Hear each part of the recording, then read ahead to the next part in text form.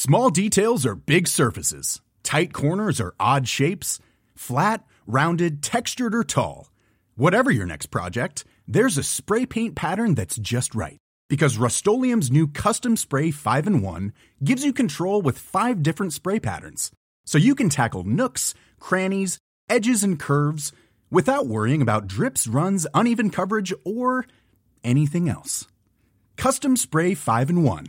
Only from Rust-Oleum. Quality sleep is essential. That's why the Sleep Number Smart Bed is designed for your ever-evolving sleep needs. Need a bed that's firmer or softer on either side? Helps you sleep at a comfortable temperature? Sleep Number Smart Beds let you individualize your comfort, so you sleep better together. J.D. Power ranks Sleep Number number 1 in customer satisfaction with mattresses purchased in-store. And now, save 50% on the Sleep Number Limited Edition Smart Bed for a limited time. For J.D. Power 2023 award information, visit jdpower.com/awards. Only at a Sleep Number store or sleepnumber.com. Ryan Reynolds here from Mint Mobile. With the price of just about everything going up during inflation, we thought we'd bring our prices down. So to help us, we brought in a reverse auctioneer, which is apparently a thing. Mint Mobile Unlimited Premium Wireless. How to get 30, 30, bit to get 30, bit to get 20, 20, 20, bit to get 20, 20, bit to get 15, 15, 15, 15, just $15 a month? Sold! Give it a try at mintmobile.com/switch. $45 up front for 3 months plus taxes and fees. Promo rate for new customers for limited time. Unlimited more than 40 gigabytes per month. Slows full terms at mintmobile.com.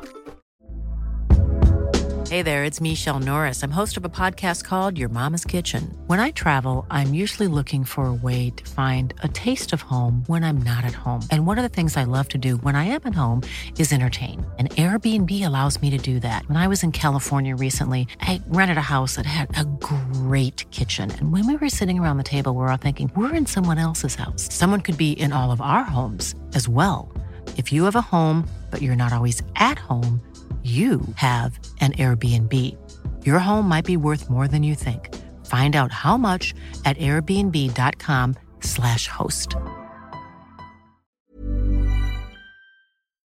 It's raining men, everybody. Welcome to the Football Ramble preview show, sponsored by Betfair. Manchester United host Fulham in the Prem, and the League Cup final is here. It's Friday, 23rd of Feb. I'm Marcus Speller. I'm Jim Campbell. I'm Luke Moore. I'm Eddie Brassel.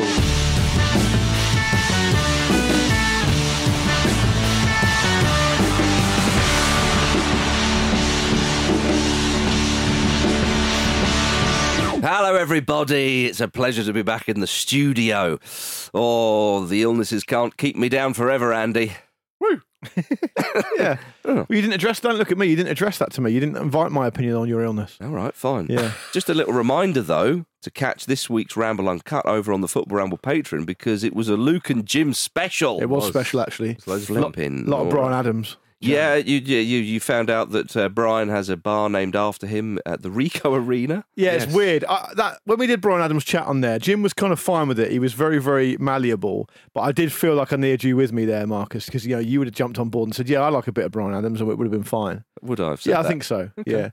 Don't tell me you're sat in there in that position as a card-carrying Bon Jovi fan club member and telling me you don't like Brian Adams. Because if that's the case, I don't know where I am. I could name about 4 or 5 songs I quite like of his. And that's a good start. And that's all you need, everybody. And that's a start to a night out. Let's see where it takes us. Yeah, you wouldn't end with Brian. Nah, probably not. You'd just probably start there. Or little slow one at the end. Yeah, well, maybe. Grab yourself a lucky lady. And it's all for exactly. It's all for love. I had educated Jim on that. Yeah. The theme tune to the Three Musketeers movie. Look at him. Andy's desperate to start the show normally, and he still feels like we haven't started. Look at his face. His face looks like we haven't started. I just think you lot are criminals for not going for Summer of '69 first. We did talk about Summer of '69. Okay, yeah. It's too high. It's stupid studenty, Andy. Marcus, I got Jim to admit that at the very least, Brian knows his way around a chorus. There you go. And that's what I wanted. That was the negotiation I wanted. That's a compromise. I don't know that I was denying that at any point, to be fair. No, but that's what you offered as like a kind of an olive branch. I see. I see. Okay, I suppose it's quite football relevant because he's best pals with Jose Mourinho. There we go. It's big Chelsea man. We will get to the cup final in a minute, Andy. Come on, Bennett. Quick answer. Yes. Bon Jovi doing Definitely Maybe. Are you going? I think we'd all have What's to go. What's not to like? Sign me up. Yeah. I'm going VIP. I mean, What, Liam Gallagher apparently, was phoning John Bon, wasn't he? Yeah. Was he really? Giving him dodgy calls. Yeah, John Bon Jovi. ages. What? Yeah, John Bon Jovi offered him $500,000 to leave him alone. And Liam Gallagher told him to get fucked. I did not know that. Yeah. One of the best things was that he kept calling him Lionhead. And that his music was shit. Yeah. Anyway, Wow. If you are new to the Football Ramble, please don't take You're us not to now. It was lovely to meet you. Don't take us to the Trades Description Act. We will talk about football, I promise you. So anyway, if you want that kind of crap, Ramble Uncut.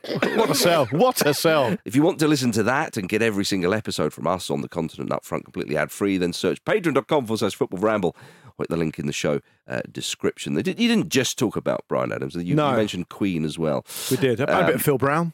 Yeah, Phil Brown led to all of it, really. Yeah, we're keeping the planet. He was the keystone. Keeping the Phil Brown flame alive. Always. The candle must never go. It's like the Olympic torch. Yeah. Phil Brown must always be in our thoughts. That's bronzed fire. Yeah. Absolutely, in a blaze of glory. Right, Yeah. Chelsea versus Liverpool on Sunday, 3 p.m. The first domestic silverware of the season is up for grabs. These two faced each other in the Carabao Cup back in 2022. Liverpool won it 11-10 on penalties after Kepa missed the decisive kick. Incredible stuff it was, Jim. It was. It's an interesting one to approach as a neutral, isn't it? 'Cause Chelsea winning is boring.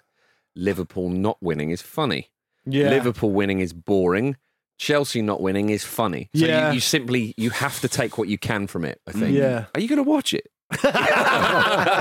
Yes, I will. Okay, I mean, not a ringing endorsement of this fixture featuring these two fine and historic football clubs. Especially given the prize money on offer. I mean, 100 grand is up for grabs. That won't get Liam Gallagher to leave you alone. For a minute. It's great when the prize money. 5 times that way. Yeah, it's great when the prize money is less than the amount of money that these players playing in it would pick up off the floor if they dropped it. It is 100. There is. I'm sure there'll be a new Ant and Deck show on Saturday night that you can win more on. Yeah, but probably yeah, more entertaining as well. Well, I hope not. No, we all hope not. There'll be people, millions. Think of the worldwide audience. Yeah, you're more. still thinking about Kepa not being there, aren't you? A little bit. Yeah. I think You're thinking the cup finals that they had in that season when they both went to penalties. Would you remember when they? But it was an entertaining penalty shootout. It was, and the Kepa had a little lovely old time of it. I think, generally speaking, that kind of more recent rivalry that grew up between Chelsea and Liverpool back, not that long ago. Champions League semi-finals. Yeah, all and that kind of stuff. It was around I'm not suggesting the games between the two teams were always boring, but it was around that time when the big teams playing each other was really boring. I know what you mean. It was like a very, very nip and tuck. There'd be a lot of 0-0s and then thankfully we seem to have left that mini era of the Premier League behind because there's loads of goals in it now. Do you think that was an era of football? It was very sort of 4-2-3-1 was the formation. Yeah. And it was stodgy. Like World Cup 2010 was the sort of the apotheosis of it. Yeah. Lots of cancelling out. Yeah. Yes. And we're talking the Jorge Valdano shit on a stick era. Oh, yeah, exactly. Great quote from it. Yeah. Yeah, why not bring in Jose Mourinho as well? Yeah, why not? But didn't he said that about Jose Mourinho? Did he, or did he say that about Benitez? He was saying that about a particular series of games, actually. Yeah, I forget who it was specifically, but the other thing is that another thing about modern football is that it looks like there'll probably be 16 players across both teams missing through injury in this game, which tells its own story as well, doesn't it? And that's a shame for a cup final, isn't it? Is it a leveler though?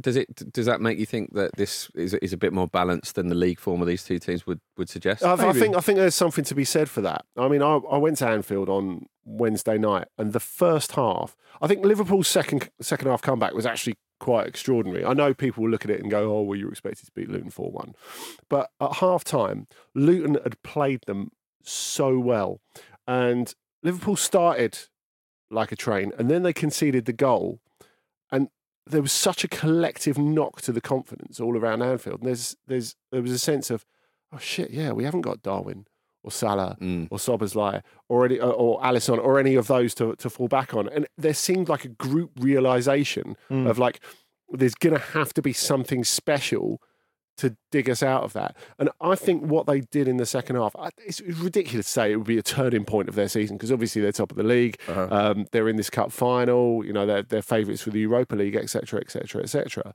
But by the same token, it felt like they could have quite easily folded.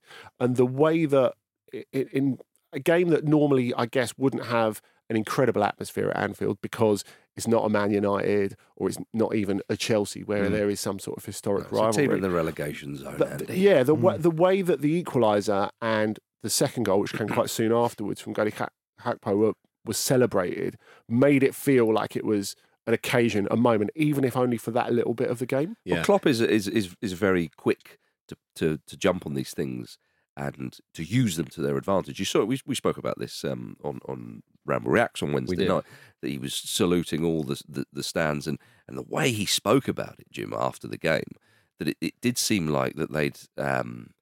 This was a standout kind of performance, and he said what we did in the second half was extraordinary, and so on and so forth. I mean, you'd always retrospectively look at that and think they were going to be favourites to win, even with players missing.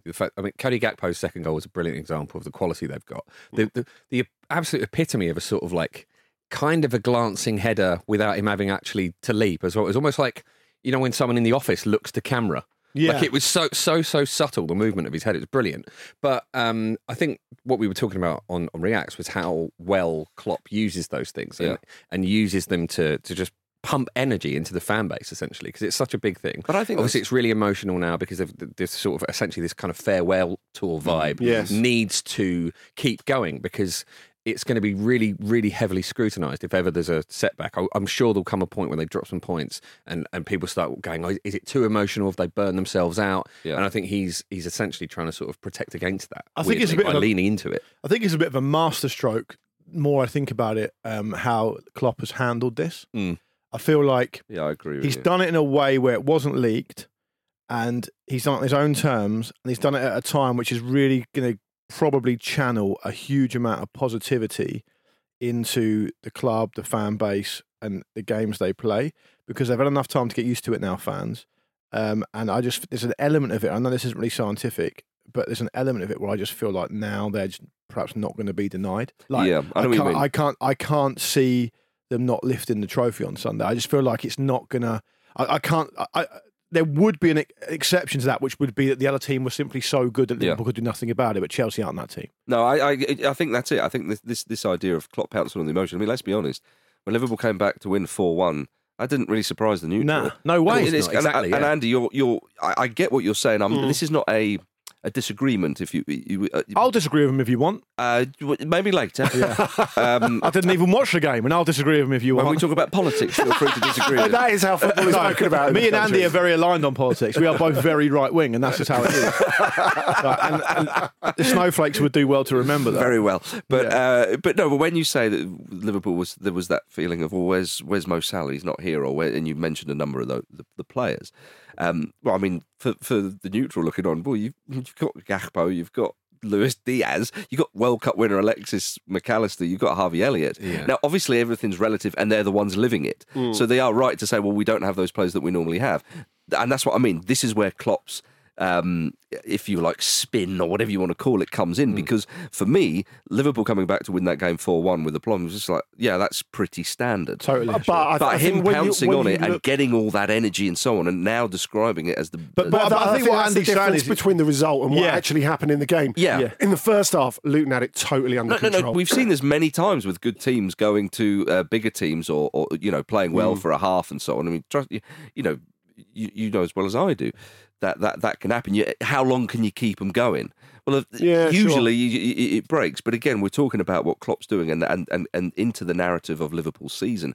He's needing a jump. Yeah, the place it's all worked together, and you've got to pounce on it. You've got to take it. That is true. Yeah. But by the same token, you can say that they do still have resource, and that's fair.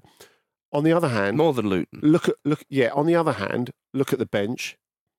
And there didn't look like a way that they could really change it. You know, the only player of really great experience they could bring on was Andy Robertson. Yeah. You know, who got an assist, by the way. Yes, that's right. But on the other hand, they end up bringing on Jayden Dance, who did really well. But the point I'm focusing on for the last more. 10 minutes, I think if you looked at that Liverpool 11 that started against Luton, and you said at the start of the season, that is going to be the Liverpool 11 for a part of the season, you'd be going, there's no way they're going to win the league. Yeah, but and that goes into the point that I'm sort of making here is that that Liverpool side is far superior to the Luton side. but Klopp needs to give it a bit of a bump. It needs a bit of a, and obviously the players have done that themselves. And then the fans go, and it all's there, and Klopp has pounced on that and go, right, we're bottling this. We're not just letting it go, oh, nice one, thanks very much. This is a marker. Yeah. And into the cup final they go. Well, this is it, isn't it? With an opportunity to win a trophy, that gets even wilder, really, that momentum. Part of me thinks Chelsea just should let Jose do this one. Let him come in and do just like sort of freelance to make up for the Spurs one. The one that the one that gave Ryan Mason. Just like do what they did at Anfield that time when Steven Gerrard slipped and just spoil the party when no one's expecting it. I mean, are we giving Chelsea no chance here at all? They are unbeaten in 2, which is good for this iteration of Chelsea. It's not that I'm giving them no chance at all. I just think perhaps the added bit of information about the discussion the guys have just had is just that, I felt a bit, I didn't watch the Luton game. I watched the highlights later. I didn't see the whole game. But if it was anything like the Brentford-Man City game of the night before, it just feels like an element to it where it's just like, it's really fucking exhausting playing against those teams for so long. Yeah. And Luton may well be able to keep it under control for even an hour, but that doesn't matter because they run out of steam after that. And it's what Brentford did. You could also say that was what happened to Chelsea at the Etihad as well. Yeah, which is a similar thing they're going to have to deal with here. And of course, it's a cup final, right? So you've got players, there will be players in that Chelsea team who have got experience and who've done things at a good level. Players like Raheem Sterling, to a certain extent, Ben Chilwell, who's very experienced. You've got Conor Gallagher, who's having a good season, really. The standout player that Chelsea have had this season has been Cole Palmer, who obviously just fears absolutely no one. So it's not. I'm not saying that there's no chance. I'm just saying that for me, it feels a bit like, despite the players they've got missing, Liverpool don't seem like they'll be denied. I think it's annoying for them from their point of view that Alisson and Diogo Jota are out. I think other than that, I think they'll handle it. I mean, but Kelleher has played. Yeah, he's played regularly in this competition. In that final, and scored a pen in a shootout. Exactly, yeah. So it is a plus for Chelsea that Alisson's not playing, but I mean, it was before. So I mean, you take what you can. Pochettino has obviously famously never won a trophy during his time in England. It's a chance, obviously. It's a final for crying out loud. Chelsea also waiting for their first trophy of the Todd Bowley era. It would be nice, Jim, for old Todd to get some affirmation if they won this trophy, wouldn't it? He'd be delighted. Do it for Todd. He would be delighted, wouldn't he? It might. Jim, do this episode of the Football Ramble for Todd. Okay, Todd's trophy. I'll do it for Todd. Todd, if you win this trophy, it is vindication of your methods. Double down. Double down. Spend. I'll tell you what, £1 billion for the cup. But the good news is you get £100,000 back when you win it. Exactly. If they do win it, you get what? If they do win it, they qualify for the kind of preliminary rounds of the Europa Conference League, don't they? But because they might not be able to enter. Because they might not be able to enter it because UEFA spending caps are different from the Premier League, so they might have to ask to be banned from Europe for a year. So I know for a fact that Todd's going to be at the game. I read it earlier. Checking Todd Copter on the old flight trackers. I've been I following love the him. way you word stuff. Well, I know for a fact. Why? I read it in a national newspaper. Tell me what part of that's incorrect. I said I love the way you do it. Thank you. I would like to be the guy who goes there and tells Todd that he can't get in the European football next season. Like when was it Jeff who did it to Nemanja Matic. Was it Matt? No, Ivanovic. Ivanovic. Yes. No, but I mean, there is still a speculative element to this because we don't know exactly what the sums are. Sure. But I kind of like the way that it's been built up as they're playing for the right to serve a European ban next season. To get that out of the way. Yeah. So, because they're going to do the same that, say, Juventus will do. Like, that competition's a bit too shit for us. So, we're going to serve the ban here so we don't have to serve it in a season where we qualify for the Champions League. And it's also arguably an advantage because if you're Chelsea or Juventus and you've won the big one, right, you get far fewer games.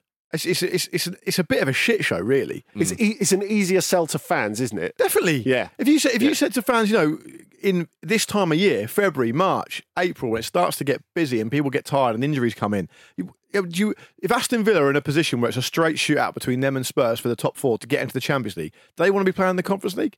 Really? They've won the big one already, Villa. I know it's a while ago, but they have. They're a big club, Aston Villa. It's one of those ones where Europa Conference League. I think that's slightly different, Villa, because they haven't won a major trophy in such a long while. I think if you're Chelsea, it's an easier sell. It is definitely. Yeah. But the Europa Conference League, for example, there are some things to credit it. It's interesting for teams that perhaps wouldn't be able to get a look in it. Well, for Roma, it was massive. And I think similarly, it would be massive for Villa. Yeah. It was huge. Fine. So fair enough. So Villa are maybe more in that category than Chelsea would be. But for teams like Juventus and Chelsea, it's a fucking distraction. Yeah, what's the point? I do agree with you. I think that when you say Liverpool will be favourites for this, I mean I agree with you, but this is a real chance for Chelsea. Yeah, partially because of those injuries for Liverpool, and it'll be interesting to see if you assume Caicedo and Fernandes are in there in that midfield.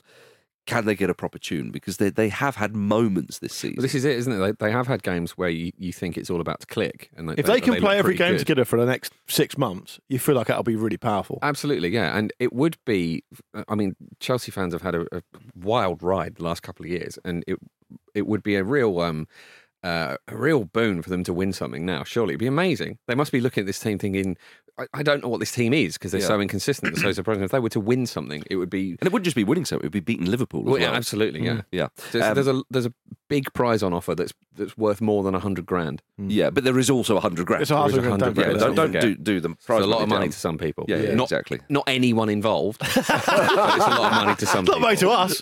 Yeah. Oh dear. It's worth reminding that Fulham got $25,000 for that semi-final. There you go. Yeah. So that was cold comfort. That Nobody goes away empty-handed. They got the BFH. Yeah. They got the bus fare home. If you get to the quarter-final, you get a bus home. It's more PFH, isn't it? with football? Oh dear. Yeah. I think that's it. You get to the semi-final. Right? You're $25,000. That's it. That's in the bag. Yeah. Oh dear. Now, gentlemen, have you seen that former Chelsea manager? And at the time of recording, current Bayern manager, Thomas Tuchel. Even as I say that, he's reportedly open to a return to the Premier League in the summer, because him and Bayern will be parting ways at most in the summer. Yeah. It could well happen before that. But you could hear all about old Tommy Tuch's demise at Bayern on yesterday's edition of On the Continent with Dot and Andy and Nicky. Just head over to On the Continent for all your European football needs. Now, speaking of Germany, we mentioned the protest, or you chaps did, on Monday at Hansa Rostock versus Hamburg, where stadium staff had to boot some remote control cars off the pitch. That was just the latest protest against the German Football League's plan to sell part of its media rights to a private equity company. On Wednesday, it was finally announced that the league had decided it won't proceed with the deal. Fan power. The remote controlled cars are the way to do it. Yeah, exactly. So I mean, not even the football players could kick them off the pitch at Cologne, by the way. there were the radio control cars, and I do feel like we need to start distinguishing between remote control cars and radio control cars. Yeah, it's probably a different conversation for now, but they were the type of cars, I said on Monday, that once you flipped them over, they carried on. Yeah. Yes. And I love the detail there. Yeah. They've They're not thought just that ones through where they go forward and then back and to the left. on the cable. Much more. Yeah. You get a little cable on the dial. No, they're much more advanced than that. Right, okay. Yeah, and I think what English football fans should do, and I know what Marcus is going to say. He's going to say, yeah, but it was English football fans who stopped the Super League, which I agree with. Without remote control. Imagine what they could have done with. Exactly. Yeah, funny we just thought of that. They could have actually got the whole game back with the remote control cars. But it does go to show you that if football fans of English clubs spent less time laughing at the demise of their fellow fans' clubs and more time targeting their attention on the powers that be that are fucking this shit up for everyone, it would be better. And Germany consistently set a good example for this. But there will be people looking at this going, well, why don't you want money? Oh yeah, I mean that's been a Won't really there? common theme across social media, and obviously you've got to be careful with how much weight you give that. But it is an opinion that's repeatedly out there. But those people, and I agree that does exist, that opinion. But the thing we've got to get past, not just on this show, but not just in sport, but in life, is that not everyone's opinion is worth anything. Oh, absolutely. Like most people's opinion is worth the square root of absolutely fuck all. Yeah, a right? platform doesn't mean that your opinion holds. And any so weight. the reason that is, if someone said to me, why don't you want more money, right? Because it's not about that. And it's never as simple as that. And stop having terrible opinions, you dreadful moron. But once it comes it's the answer. I apologise. I was looking at Andy, but it's can't even do that. When it comes to finding common ground and organising protest, that's the massive difference, isn't it, between England and Germany, certainly in football terms, that they see private investors or private investment on any sort of scale, and this wasn't even an entire takeover, as an existential threat. Whereas we're way, way past that. Yeah. Yeah, exactly. We can't even see that from where we are. A lot of people don't think like that at all. Also, a problem with the kind of the hordes of blue tick dimwits who do think in that money equals good way is that the people who want to, for example, privatise part of the Bundesliga's rights or whatever it was.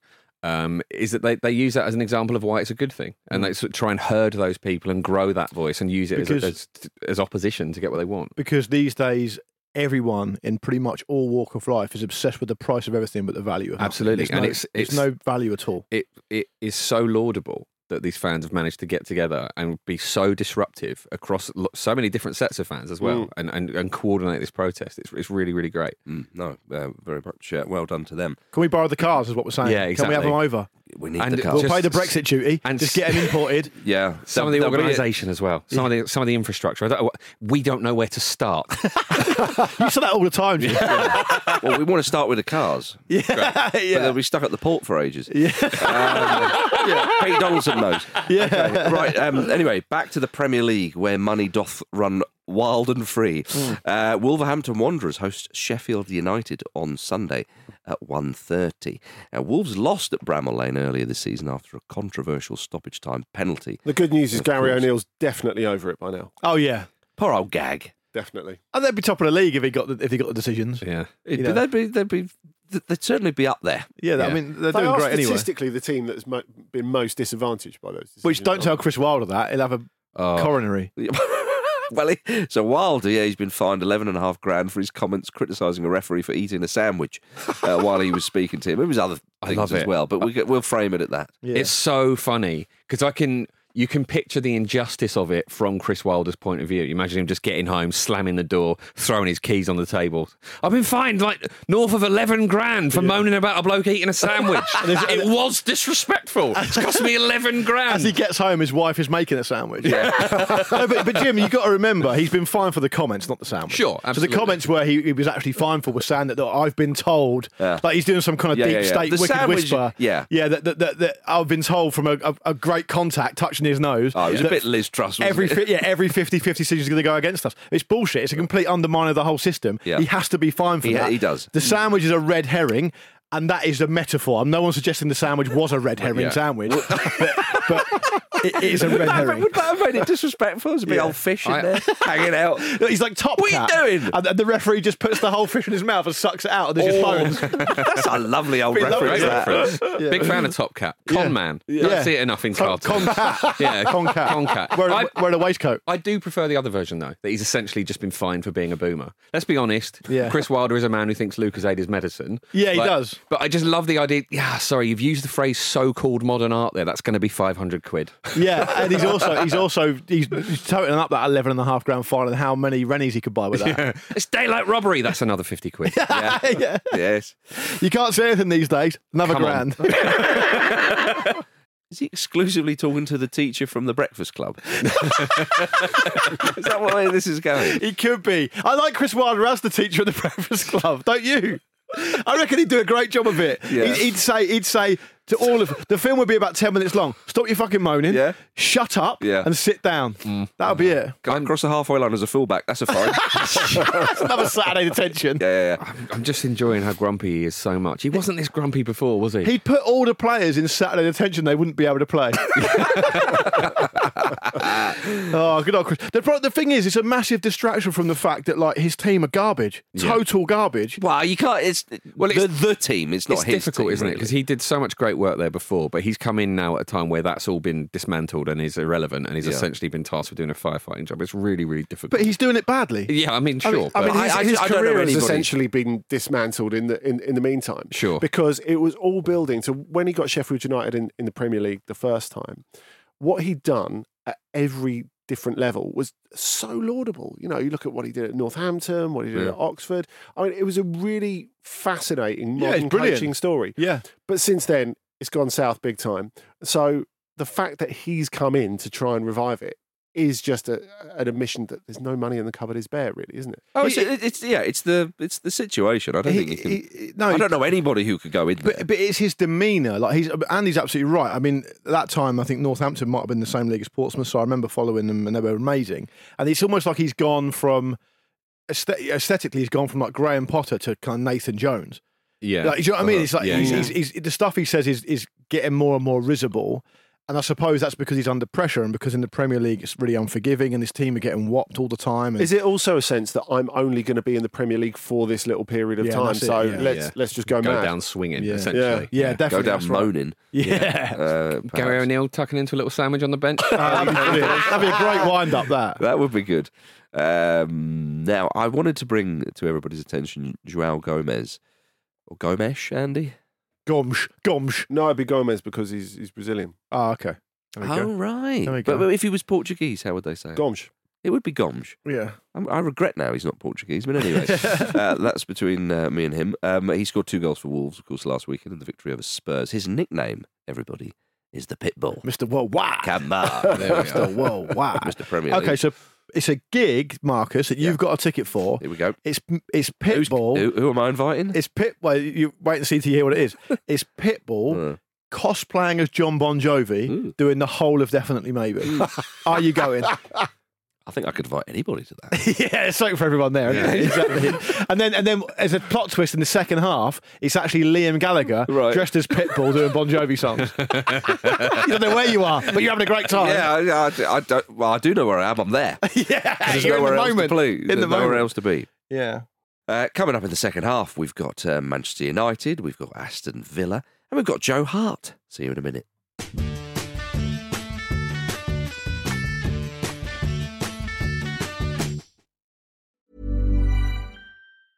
Hiring for your small business? If you're not looking for professionals on LinkedIn, you're looking in the wrong place. That's like looking for your car keys in a fish tank. LinkedIn helps you hire professionals you can't find anywhere else, even those who aren't actively searching for a new job but might be open to the perfect role. In a given month, over 70% of LinkedIn users don't even visit other leading job sites. So start looking in the right place. With LinkedIn, you can hire professionals like a professional. Post your free job on linkedin.com/people today. Life is full of what-ifs. Some awesome, like what if AI could fold your laundry? And some, well, less awesome, like what if you have unexpected medical costs? United Healthcare can help get you covered with Health Protector Guard fixed indemnity insurance plans. They supplement your primary plan to help you manage out-of-pocket costs. No deductibles, no enrollment periods, and especially no more what-ifs. Visit uh1.com to find the Health Protector Guard plan for you.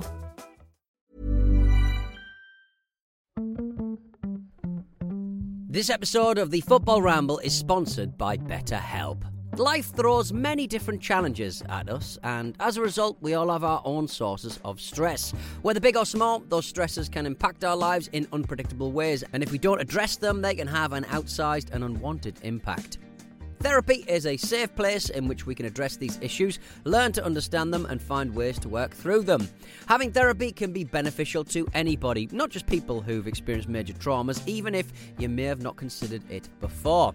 It could be simply a time for you to get things off your chest, a way to learn positive coping skills, or how to set boundaries. Ultimately, it can be whatever you need it to be. If you're thinking of starting therapy, give BetterHelp a try. It's designed to be convenient, flexible, and suited to your schedule. All you have to do is fill out a brief questionnaire, and BetterHelp will match you to a licensed therapist. You can even switch therapists at any time for no additional charge. Get it off your chest with BetterHelp. Visit betterhelp.com/ramble today to get 10% off your first month. That's BetterHelp, HELP.com/ramble.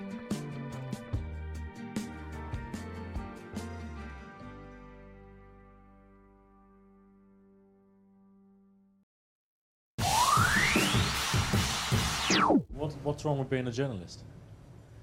For me? Yeah, what's wrong with being a journalist? Oh, I'm a manager. My life is better than yours, so. Pep Guardiola speaking to a journalist there. Yeah, and isn't it just amazing how as soon as a manager makes a joke that's quite funny, all the other comradeship in journalism just goes like rats leaving a sinking ship, and they'll just go, look, to the piss out of you. Yeah. But there's no solidarity whatsoever. But it was quite a funny line. I think they should have turned on him. I think so. I think it should have just been greeted with silence Right. and said, please respect our profession, is what I think should have happened, but obviously never going to happen, is it? Well, but maybe, though, they'd been a bit jokey and I don't know. It's the most emasculating thing to happen in a press conference since Louis van Gaal got tucked into Neil Custis. Yeah, but we were for that, though. Oh, it's amazing. Yeah, it's amazing. Well, from one current Man City man to a former Manchester City man, Joe Hart, he's announced that he'll be retiring from football at the end of the season. Yeah, I want to express my sympathies to you here, mate. It must be a difficult time. How are you feeling? Yeah, One more go on the waltzer in the summer? One more go on the England waltzer? Get him in the third choice. Come on. I did think to myself, is this him just, come on, Gareth? You've earned this. Joe, you've earned this. One should be reminded that he's had a very impressitive career. A fine career. 100%. No, I think you should be in a situation now where, all's fair. It's fair game. We make an entertainment show about football, so it's all fair game. When someone announces, sometimes. So when someone announces their retirement, I think it's only fair that you kind of give them the credit they deserve. It's hard being a footballer. And I'm really pleased for Joe Hart that he actually finished his career at Celtic, unless he has some odd loan move, although I don't think that can happen. I'm really pleased because Hart, he went through the lower leagues and did his time on loan and so on and all that, and then he gets to Manchester City, and by and large, has a great time at Man City. He wins league titles. I think he won every domestic trophy there. He may not have played in the final of the League Cup. Could have been Pantilimon anyway. You get the picture. Played European football. Represented his country many times. Yeah, 75 England caps, I think it was, or thereabouts. He was the number one in this country. I think I think that Joe Hart, for maybe a season or two, looked unbeatable. We thought and hoped that he might, or is he going to kick on to sort of Manuel Neuer-esque kind of levels here? There was a performance in particular that I remember when Man City were at home to Dortmund, and he was just... Yeah, I remember that. That was an incredible game. Yeah. And so he had these moments where people thought, blimey, is this the guy? In the same way when you get, say, someone like Wayne Rooney, when Messi and Ronaldo come along, you think, is Rooney our version of that? And of course, Messi and Ronaldo go to different levels. Rooney had a phenomenal career, don't get me wrong, but couldn't quite, and it depends how you frame it. And Joe Hart, the mistakes started happening, and I think maybe because there was so much pressure, and perhaps he heaped the pressure on himself, and this resulted in him, Guardiola turning up at Man City and saying, he's not my man, and then he was just in the wilderness a bit. Yeah. He goes to Torino on loan, he tried West Ham, at Burnley he was there for a bit, but then... But the way he was bombed out of Spurs was unfortunate as well, because Nuno ended up just going a few months later anyway. Well, exactly, but at Spurs it seemed like he thought, okay, I'll settle as a number two and I'll just take bits and pieces, and he was better than that. So to finish at a huge club like Celtic, playing at a massive stadium. Where he's important and he wins stuff. Yeah. Totally. Yes. I was really pleased. It was all about the way that he left Manchester City. Yeah. In the fact that he had that dip. And just because Guardiola didn't fancy him, and because of Guardiola, people forget this, but he was treated with real suspicion. Yeah. And a lot of people out there wanted him to fail when he arrived. I think a lot of people in the media wanted him to fail when he arrived.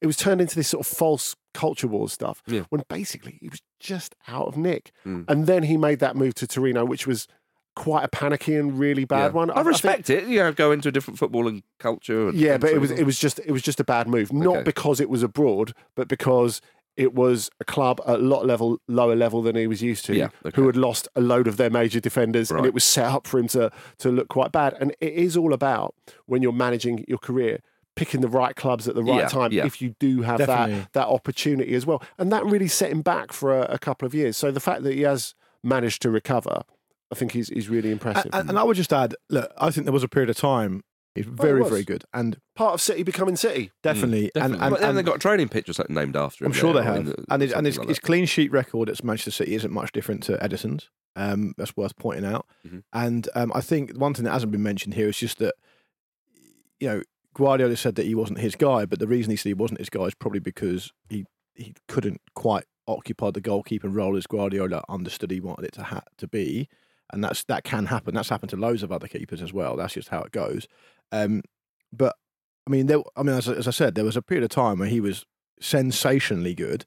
I mean, he won a load of clean sheet records at City, Premier League clean sheet records at City. And I don't watch Scottish football very closely, but on the Ramble Discord, which is accessed by our Patreon subscribers, There's quite a few Celtic fans on there. Nothing but great stuff to say about him. Yeah. There was no element or no suspicion that he's going up there for a lovely little retirement gig. He really threw himself into it, achieved what he achieved. And I think people are very, very appreciative of what he did up there and how he threw himself into it. So look, it's been an amazing career. I mean, 75 England caps, isn't it? I mean, that doesn't come by accident. That's an incredible effort. You know, I know England team plays a lot more games than it used to, but 75 games for England is big.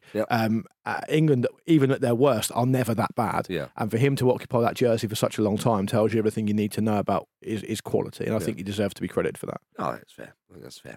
All right, back to the Premier League. Manchester United are hosting Fulham on Saturday at 3 p.m. Of course, still the current holders of the Carabao Cup, Manchester United. They won't be for much longer. Now, what do you think of new co-owner Sir Jim Ratcliffe doing his first broadcast interview with the BBC this week? Interesting takeaways, you might say. I mean, it's you're a fellow Jim. What did you reckon? Goodest place to start as any. Fellow Jim billionaire. Yeah. More insight. More pollution. Lot of bad gyms out there. Davidson, Ratcliffe, the Fitness First. Many of them, but and some are not alive, of course. Indeed. One He means Jimmy Savile. The ones we don't talk about, absolutely. Sir Jimmy Savile. He is adding to this pile. Sir Jim Ratcliffe. Yeah. A lot of bad nights called Jim. It's surprising, although I suppose it is something to aim at. Sounds like if I ever want to sort of turn heel. Sounds like a Charles cartoon series. The Bad Nights of Jim.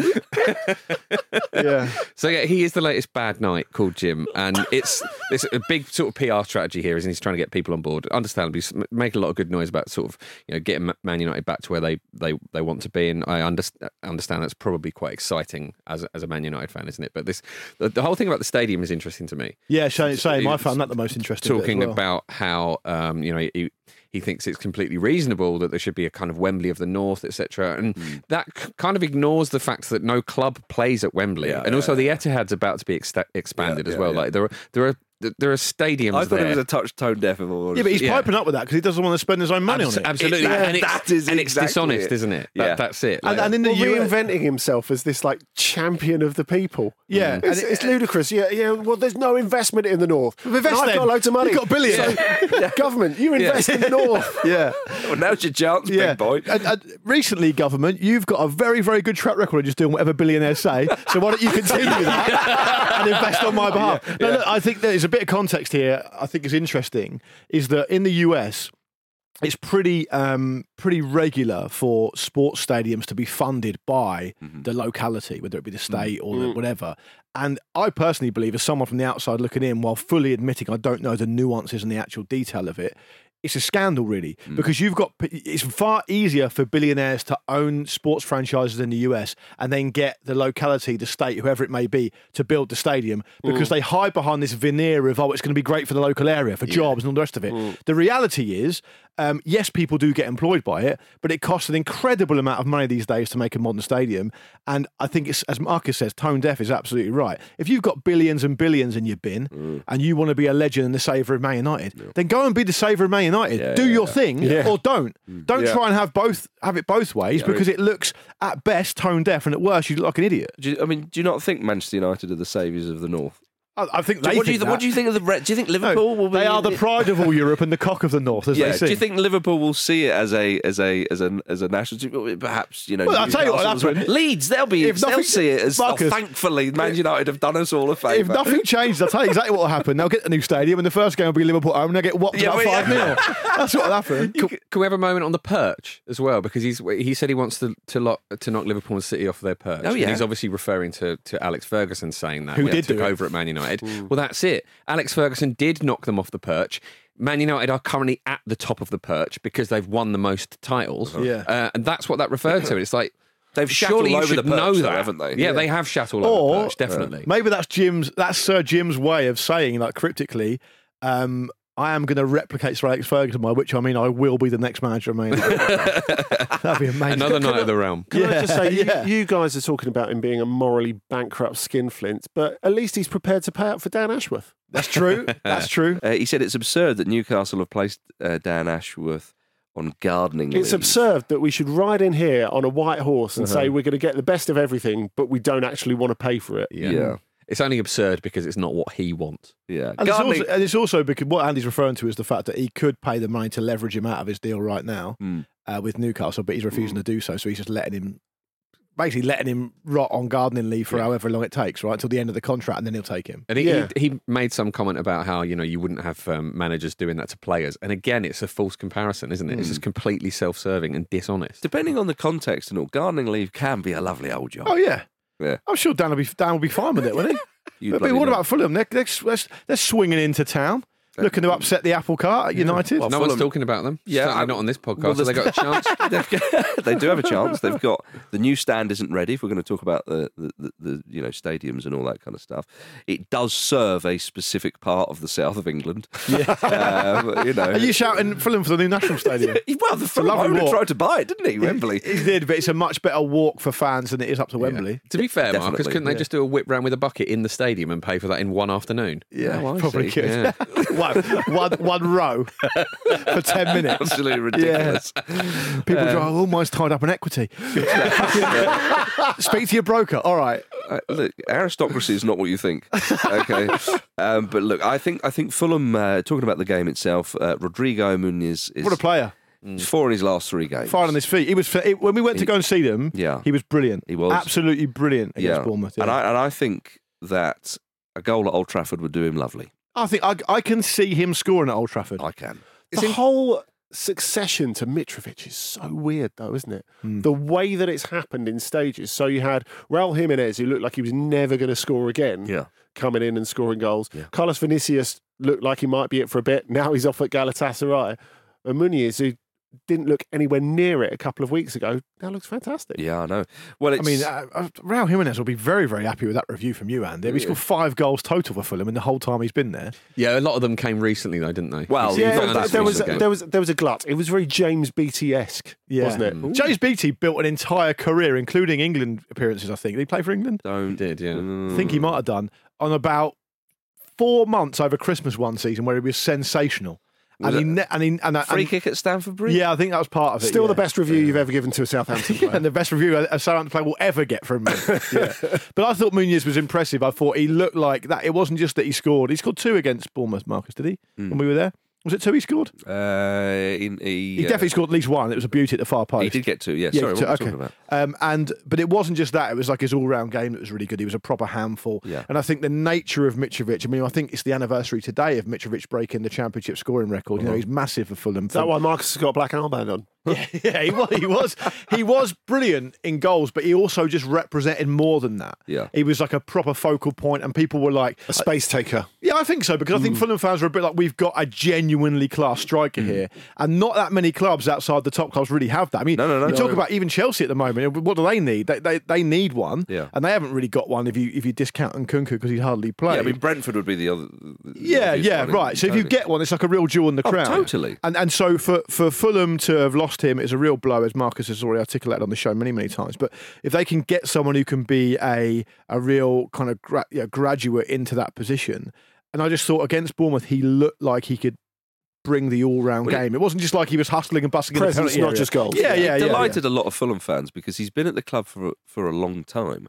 Yeah. And he's still a young man, and he came across from Brazil, of course, an even younger man. That's how time works. And, and he went on loan at Middlesbrough. And it was one of those players where you think, are we ever going to see this sort of click? Now, of course, it's early days. It's like Harry Kane. Yeah, it is a bit. Yeah. I think he'll be bigger than Harry Kane. Will he get a statue like Harry Kane? That's the question. Sculpted by his brother. Yeah. Well, they love a statue at Fulham, didn't they? Apparently, you heard about this Harry Kane statue. I have, yeah. The Schrodinger's statue, really, isn't it? It was sculpted by Charlie Kane. Apparently, there's a statue of Harry Kane. If you didn't know this, in storage, in up by Chingford in North East London, and it was discovered by somebody. And they were like, "All right, but we haven't seen any photos of it. Give us a snap." Because apparently it didn't meet regs to be on the platform. They wanted to put it on the platform of Chingford Station. So hang on, do we think that there is a warehouse at Chingford that has a load of football statues in there? Maybe that's where they've hidden the Zlatan statue. Remember, they had to take it down to protect it from the Malmo fans. Like Terracotta Army, but with football. Yeah, that'd be amazing. I heard that Charlie Kane got genuinely confused between his actual brother and the statue. And for all we know, there could have been a swap where Harry Kane could have been in storage for years, and the statue was actually playing for Bayern Munich. That's what Thomas Tuchel argued the other night. But, one thing that is going fine for Thomas Tuchel is the amount of goals Harry Kane's scoring, though, isn't it? I mean, it's one thing that is going on. That is one thing. But yes, so that statue had a release clause. I don't think Muniz is going to get a statue anytime soon at Fulham, but it was delightful when you see that player just do something great, especially in the Premier League as well. He's been on a long journey and so on. And like I say, who knows where this could go for him. Now, obviously, in Fulham's case, you want it to go all up and up and up. But yeah, it was. The fans were really, really delighted. He's that type of player, and you think, oh, look at his little face smiling away. So let's have you doing bits at Old Trafford. I can see him getting a go at Old Trafford. I really can. I think Fulham are going to win. Up You yours, do? everybody. Yeah, why not? 2-1. Is that the game you chose in the Betfair section? It isn't. No, coward. Carry on. It's cowardly. It is cowardly. How is it cowardly? Because if that's what you sincerely think, you should have chosen them. Yeah, but it's not what I've got other opinions on the other games as well. Fulham are in your heart. They're in your soul. Yeah. All right. Yeah. Well, they're right. Accept the charge of cowardliness, and we'll move on. I'm not accepting that. Okay. Can we both agree that Andy's a coward? We can. Okay, let's move on. There we are. And yours was not proven, according to Scottish law. Aston Villa versus Nottingham Forest. After winning 16 of their last 17 league games at Villa Park, Aston Villa have now lost their last 2 there. Go and get the banner. It's piss poor. Go get the banner. It's not good enough, Andy. It's a big one. It's a derby. It's the European Cup. Yeah. Absolutely. As Luke would say. Absolutely. But Would I say that? feels, I probably would. Well, you were talking about Villa and their recent European trophy. I wins said it was earlier, quite a weren't while ago, but they have won the big one, is what I said. Roll the tape. The year I was born. Yeah. There you go, exactly. 1964. they? So they should be happy with that and just move on. No, it's not what I'm saying. It is a lovely one that Aston Villa have won. Aston Villa have been European champions. I feel a certain warmth to this fixture because of. It's a classic. It's a classic Premier League It's a big Premier League game. This. I don't think even have to say Premier League. I think English football. Fine, I agree with that as well. Yeah. And the fact that Forest got back on the wagon with that win against West Ham last week, it feels as if there's something in it, especially as Villa really needed that win at Fulham last week. Really needed that win at Fulham, and they had to quite grimly hang on at the end of it, didn't they? I could have done without it. But I didn't need it, Andy. No, When are you going to think of my needs? But we've talked about your needs already. We've been talking about United Fulham. I tell you what, the return of Pau Torres from injury was seen as a big need for Aston Villa, though. It's a big boost for them, and this is crunch time for Aston Villa. I mentioned at the start, a bit earlier in the show. It looks like it might shake out to be a straight shootout for fourth between Villa and Spurs, and Spurs. Spurs on paper, as in I know they lost at Wolves at home last time out. They haven't really. I mean, it's interesting. Ange Postecoglou's comments around how they haven't really been in control of games. They seem quite vulnerable. Is really interesting. And if it's a straight shootout between them and Villa need to get some of that secret sauce back that's been so good for them at home. Because to lose your last 2 at home after being so good is a real surprise, really. But you say that. Do you think, if you look at the amount of points that Villa got in 2023, I mean, what was it, over 80? It was mad, yeah. That is totally unsustainable. So you just think they can't sustain it, right? You can't start thinking of that as the standard. That they're even in the mix for the top 4 in the back end of February.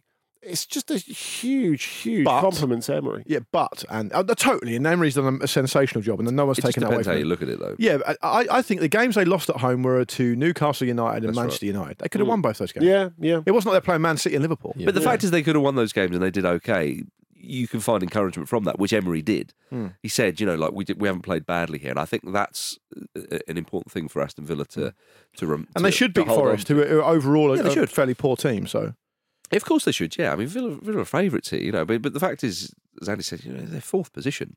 11 points off the top with a game in hand on Liverpool, Jim. The danger is still believes, man. Forest coming off the back of a win, which they badly needed. They've got but it's against West Ham, though. Yeah, sure. I could find you 11 men, women, and children by the end of the day that could beat West Ham at the moment. And afterwards, they'd all have the wind in their sails, which is what Forest have. Fair enough. So speaking of cross purposes, I understand that. Yeah. I've ready fire aimed there, haven't I? I haven't listened to what you were saying. Yeah. So I mean, that is the danger for Villa here, isn't it? You would think 3 home losses in a row is probably unlikely, but I wonder if there's the potential for a sort of delayed reaction as Everton had with the way they started just playing brilliantly after the points deduction, with Forest having this hanging over them. They know that they've got to just pick up as many points as they can by hook or by crook, and surely at some point that's going to start kicking in. They were really good against West Ham as well. You have to factor that in. And the thing about Forest now is they're scoring goals. They are scoring. Yeah. And Aston Villa, if you were going to be ultra critical of Aston Villa and talk about what will cost them, despite it breaking Marcus's hearts into tiny little pieces, they won't win the league this season. And the reason they won't win the league this season is because they concede too many. They concede far more than the teams above them. Yeah, and I think the loss of Boubacar Kamara is big. Because if you're looking for someone to provide that bit of steadiness, especially when you play a high line like that, you need to effectively replace him. If Forest, if they've got Awoniyi there and Alanga and so on, are you saying he's going to go on a BTS run as well? Possibly, but I'm just saying that there's an obvious tactic here. For Nuno to try and have a go. And Emery's back line at its best. The back line he's drilled into that Villa side is the best in the Premier League at its best. It's so good. This will be a really but it's not been as good recently. It'll be a really interesting test of that as well, isn't it? Because Nottingham Forest are so good on the counter. We've seen many times part of the plan is essentially use that really good spine. When they've got everybody fit, indeed, they can counter. But they've got that spine of Murillo, Gibbs, White and Awoniyi up front who are, they are, it's brilliant through the middle. All of whom are available. Yeah, absolutely. So I think we're going to, it's either going to be a game with sort of like 15 offsides in it, and it's going to be a bit dull, or it's going to be end-to-end joy. Yeah, it's not dull if you like offsides though. Well, absolutely. And love it. Yeah. It's time for the Football Ramble Acca with Betfair. With Betfair this season, you can build your football accumulators with their 90-minute payout, where all winning selections will be paid out in 90 minutes on their match odds 90 markets, regardless of what happens in added time. So today, we're building an Acca of 4 match odds 90 bets from across the weekend's football. Andy, with 7 out of 16 correct so far, you're first up. Arsenal to beat Newcastle United. Okay. It's going to be a long journey back, or no journey back at all for some of those Newcastle United fans, isn't it? Because of it kicking off at such a late time and it being at the other end of the country. Yeah. I think they will be quite gloomy while they're sorting out their transport issues. Yeah. Arsenal starting to find themselves despite the Porto hiccup in the week. Chuck yourself a good old-fashioned train strike in, then you've got a classic Premier League fixture. Exactly. So that's Arsenal to beat Newcastle. Jim? I have gone for Man City to beat Bournemouth. Now, I'm on a run of 4 defeats in a row.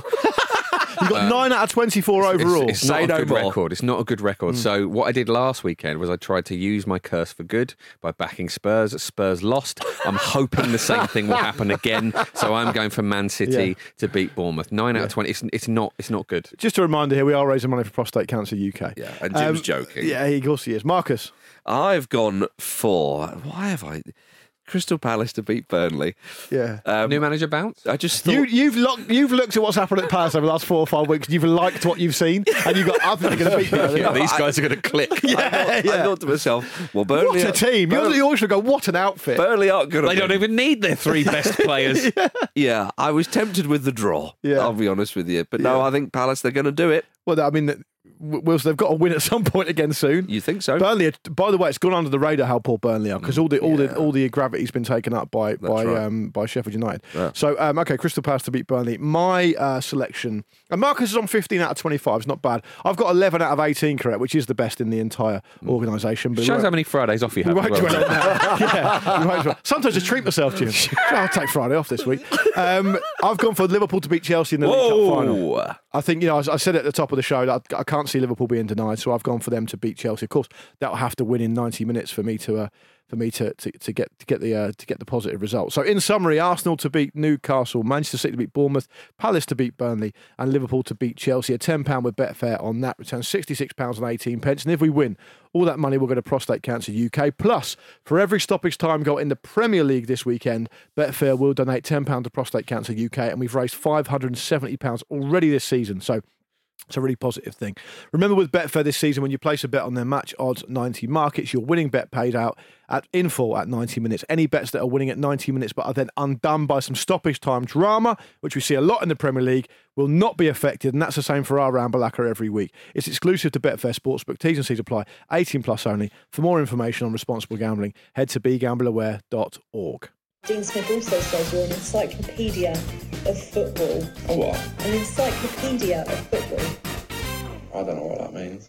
Jack's Encyclopedia, and we're not going to go over the rules because obviously I won last week after correctly answering that Mike Bassett's England face France. The less we speak about that, the better. And I've decided I'm not playing this game again. Luke holds the lineal belt after he took last Friday off. Well, the thing is, it's no coincidence that I've started to do all right when the subjects have got more and more ridiculous. I think I won when I had to just name an airport last time. So I got done on airports. Yeah, I wouldn't take it as a genuine reflection of football knowledge. I did win on city, British or English city populations. Yeah, so I think Jim has hit on something. Classic bit of Morzo winning and then taking his ball home. Congratulations. No, and I would say anyway, let's proceed with the game. You know the rules. It's a simple game of categories. If you go too slow, I'll play Gary Neville's orgasm, which will leave you 7 seconds. I'm not putting up with any shit because we're running long. We've got to get on with this. Okay. Category 1. Bon Jovi albums. 420 options. Category 1. Players who started the 2022 EFL Cup final between Chelsea and Liverpool. Of course, there are 22 options. There are. And Marcus Speller is going to start us off. Oh, I'll have Virgil van Dijk. I hate these ones because the most obvious answers you always so nervous. It's the EFL Cup final, isn't it? Yeah, Luke? I know it is, yeah. I'll go Mo Salah. I'll go for Jordan Henderson. Thanks, Jimbo. Kepa. Nice. Oh, no.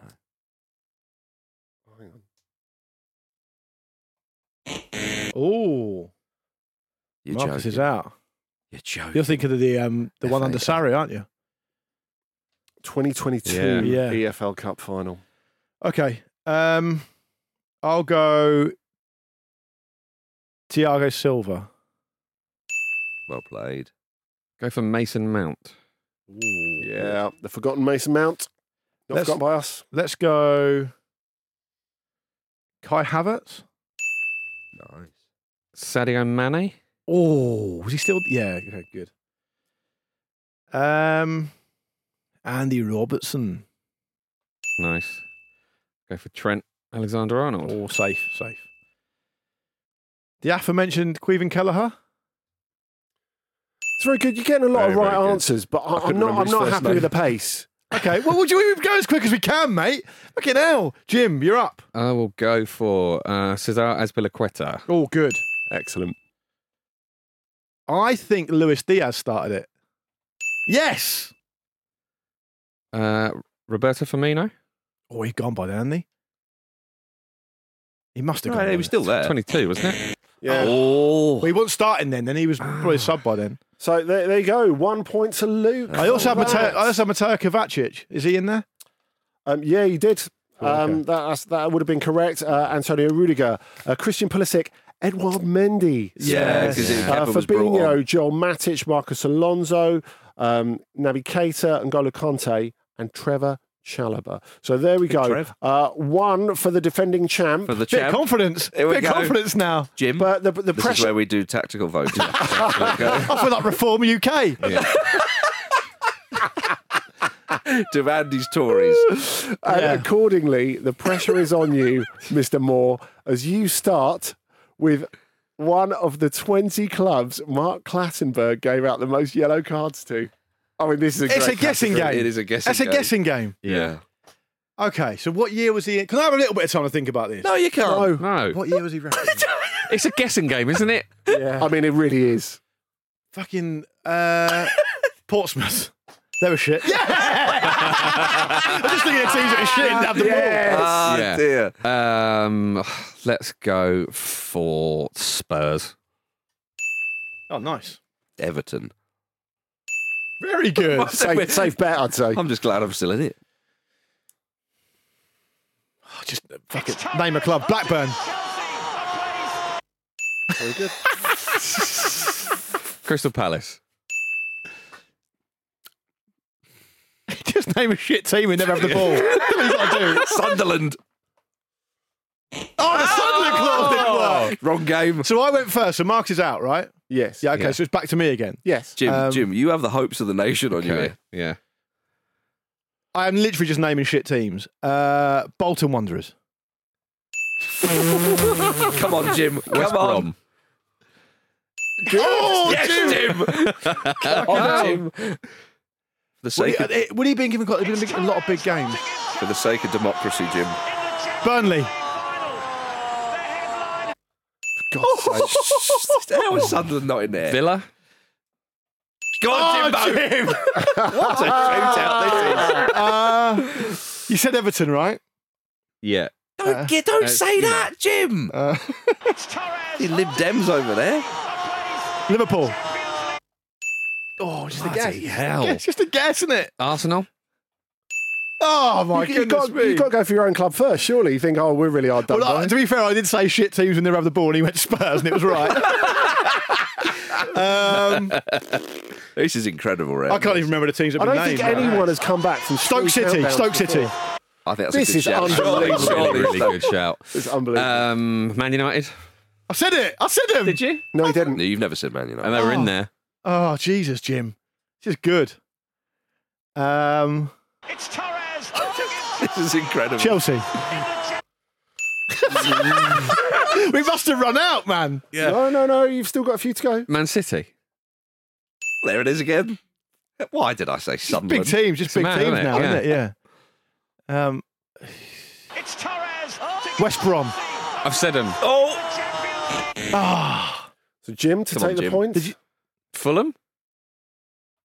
There we go. What a Just teams that round. were in the Premier League a lot. Yeah. Basically. Yeah, that's what I Yeah. was thinking. Because Pats is big time. That's Yeah. where I went wrong with Sunderland. Yeah. You're going to start thinking Gary Neville's your ringtone, aren't you, after that? I mean, Yeah. blimey. So the was great remaining stuff. ones, it was excellent. The remaining ones were Queen's Park Rangers, Southampton, West Ham, and Wigan Athletic. Got 16 out of Very, 20. very well there. Very, very good fillers. Okay. That was We one would of- all have fallen down on Wigan, surely. I'm now satisfied that it's been a reasonably decent defence of the title. So Yeah, I don't want to embarrass myself. So there we go. that was one of Imagine the if all-time Pochettino rounds. says that tomorrow.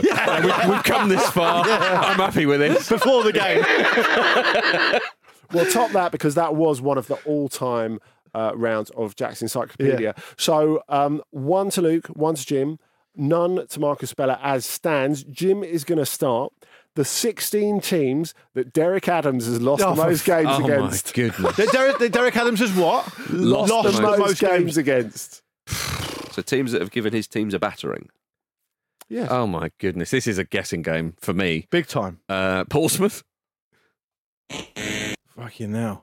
You've done me a solid there because I probably would have started with that. Come on, help me out. Bradford City. Well, so I've just got to name one. Yeah. I mean, I would say he's done the majority of his career in Scotland, so Celtic. Oh, no.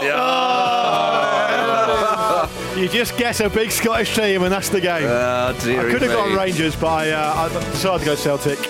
It's come out for me this time. You could have gone Rangers and you would have been wrong because these are the other answers. You could have had, of course, you've got to remember the League One and League Two teams. Accrington Stanley, Blackpool, Cambridge, Dundee United, Exeter, Inverness Cali Thistle, Kilmarnock, Milton Keynes Dons, Motherwell, Partick Thistle, Queen of the South, Raith Rovers, St Johnstone and St Mirren. So Rangers weren't even in there. No. Lukey Moore. Win's a win, I'll In take form. it. And still.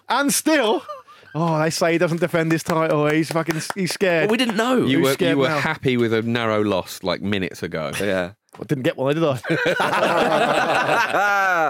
Fair play to you, Morsey. It's a The last victory. one was a crapshoot. The second round was a guessing game. Very good. And the first one was decent. Yeah, you That's see, it, it's yeah. it's a victory for the Luke Nation. for the It's dark tough. horses. It's for the tough. dark Look, horses. we've all seen James Tarkovsky trying to flirt with his own wife I'm on flirting- camera and how difficult that is. Yeah. This game is similar. I'm flirting with the Luke Nation every day. You are. They're behind me. I dedicate this defence to them. What, you know when you said that? You're the best, for best the- Luke out there. He's the best Luke. For the I have first all the best time, words. I think we can unite all the Ramble listeners in saying, can't Vish just come back and win this game? No way. We never want Vish back to win it. Put him in that chair where he normally sits. I'll beat him as well. That's true. Easy to say from a distance. Yeah, a bit like with George W. Bush and Vish. Do you remember when we thought it couldn't get much worse than this? Thank you very much for listening to the Football Ramble preview show sponsored by Betfair, part of the Acast Creator Network. Join myself Andy and Luke tomorrow for the mailbag. Do follow us on Twitter, currently known as X, TikTok, YouTube and Instagram at Football Ramble, and follow us on Spotify. Luke, congratulations. Thank you very much. Thanks to everyone for listening. See you again soon. Thank you, Jim. See you tomorrow. Yeah. Cheers. Thank you, Andy. Thank you. Thank you, everybody. It's Pitbull time.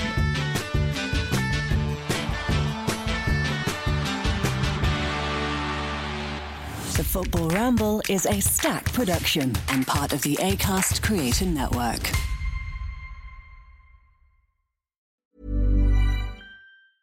Small details are big surfaces. Tight corners are odd shapes. Flat, rounded, textured, or tall. Whatever your next project, there's a spray paint pattern that's just right. Because Rust-Oleum's new Custom Spray 5-in-1 gives you control with 5 different spray patterns. So you can tackle nooks, crannies, edges, and curves without worrying about drips, runs, uneven coverage, or anything else. Custom Spray 5-in-1. Only from Rust-Oleum. Mom deserves the best, and there's no better place to shop for Mother's Day than Whole Foods Market. They're your destination for unbeatable savings, from premium gifts to show-stopping flowers and irresistible desserts. Start by saving 33% with Prime on all body care and candles. Then get a 15-stem bunch of tulips for just $9.99 each with Prime. Round out Mom's menu with festive rosé, irresistible berry chantilly cake, and more special treats. Come celebrate Mother's Day at Whole Foods Market. Planning for your next trip? Elevate your travel style with Quince. Quince has all the jet-setting essentials you'll want for your next getaway, like European linen, premium luggage options, buttery soft Italian leather bags, and so much more. And it's all priced at 50 to 80% less than similar brands. Plus, Quince only works with factories that use safe and ethical manufacturing practices. Pack your bags with high-quality essentials you'll be wearing for vacations to come with Quince. Go to quince.com/trip for free shipping and 365-day returns. Hi, I'm Daniel, founder of Pretty Litter. Did you know cats tend to hide symptoms of sickness and pain? I learned this the hard way after losing my cat, Gingy. So I created Pretty Litter, a health monitoring litter that helps detect early signs of illness by changing colors, saving you money and potentially your cat's life. Pretty Litter is veterinarian developed, and it's the easiest way to keep tabs on your fur baby's health right at home. Go to prettylitter.com and use code ACAST for 20% off your first order and a free cat toy. Terms and conditions apply. See site for details.